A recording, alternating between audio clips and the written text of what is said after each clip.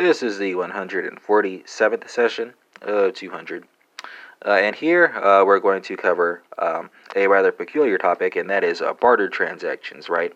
So this might strike listeners in certain parts of the globe as rather peculiar, right? But I suppose it's common, right? And here, the main focus is going to be on what the IFRS prescribes rather than what the generally accepted accounting principles have to say. But it does speak on the topic, and I'll mention it briefly. So in barter transactions, of course, goods are exchanged between two parties, and there is no exchange of cash. One form of barter transactions is a so-called round-trip transaction, right? Here, a good is sold by one party in exchange for the purchase of an identical good. The issue with these transactions is whether revenue should be recognized. So what do the accounting rules have to say about this? Well, under the IFRS, revenue from barter transactions can be reported on the income statement based on the fair value of revenues from similar non-barter transactions with unrelated parties, right?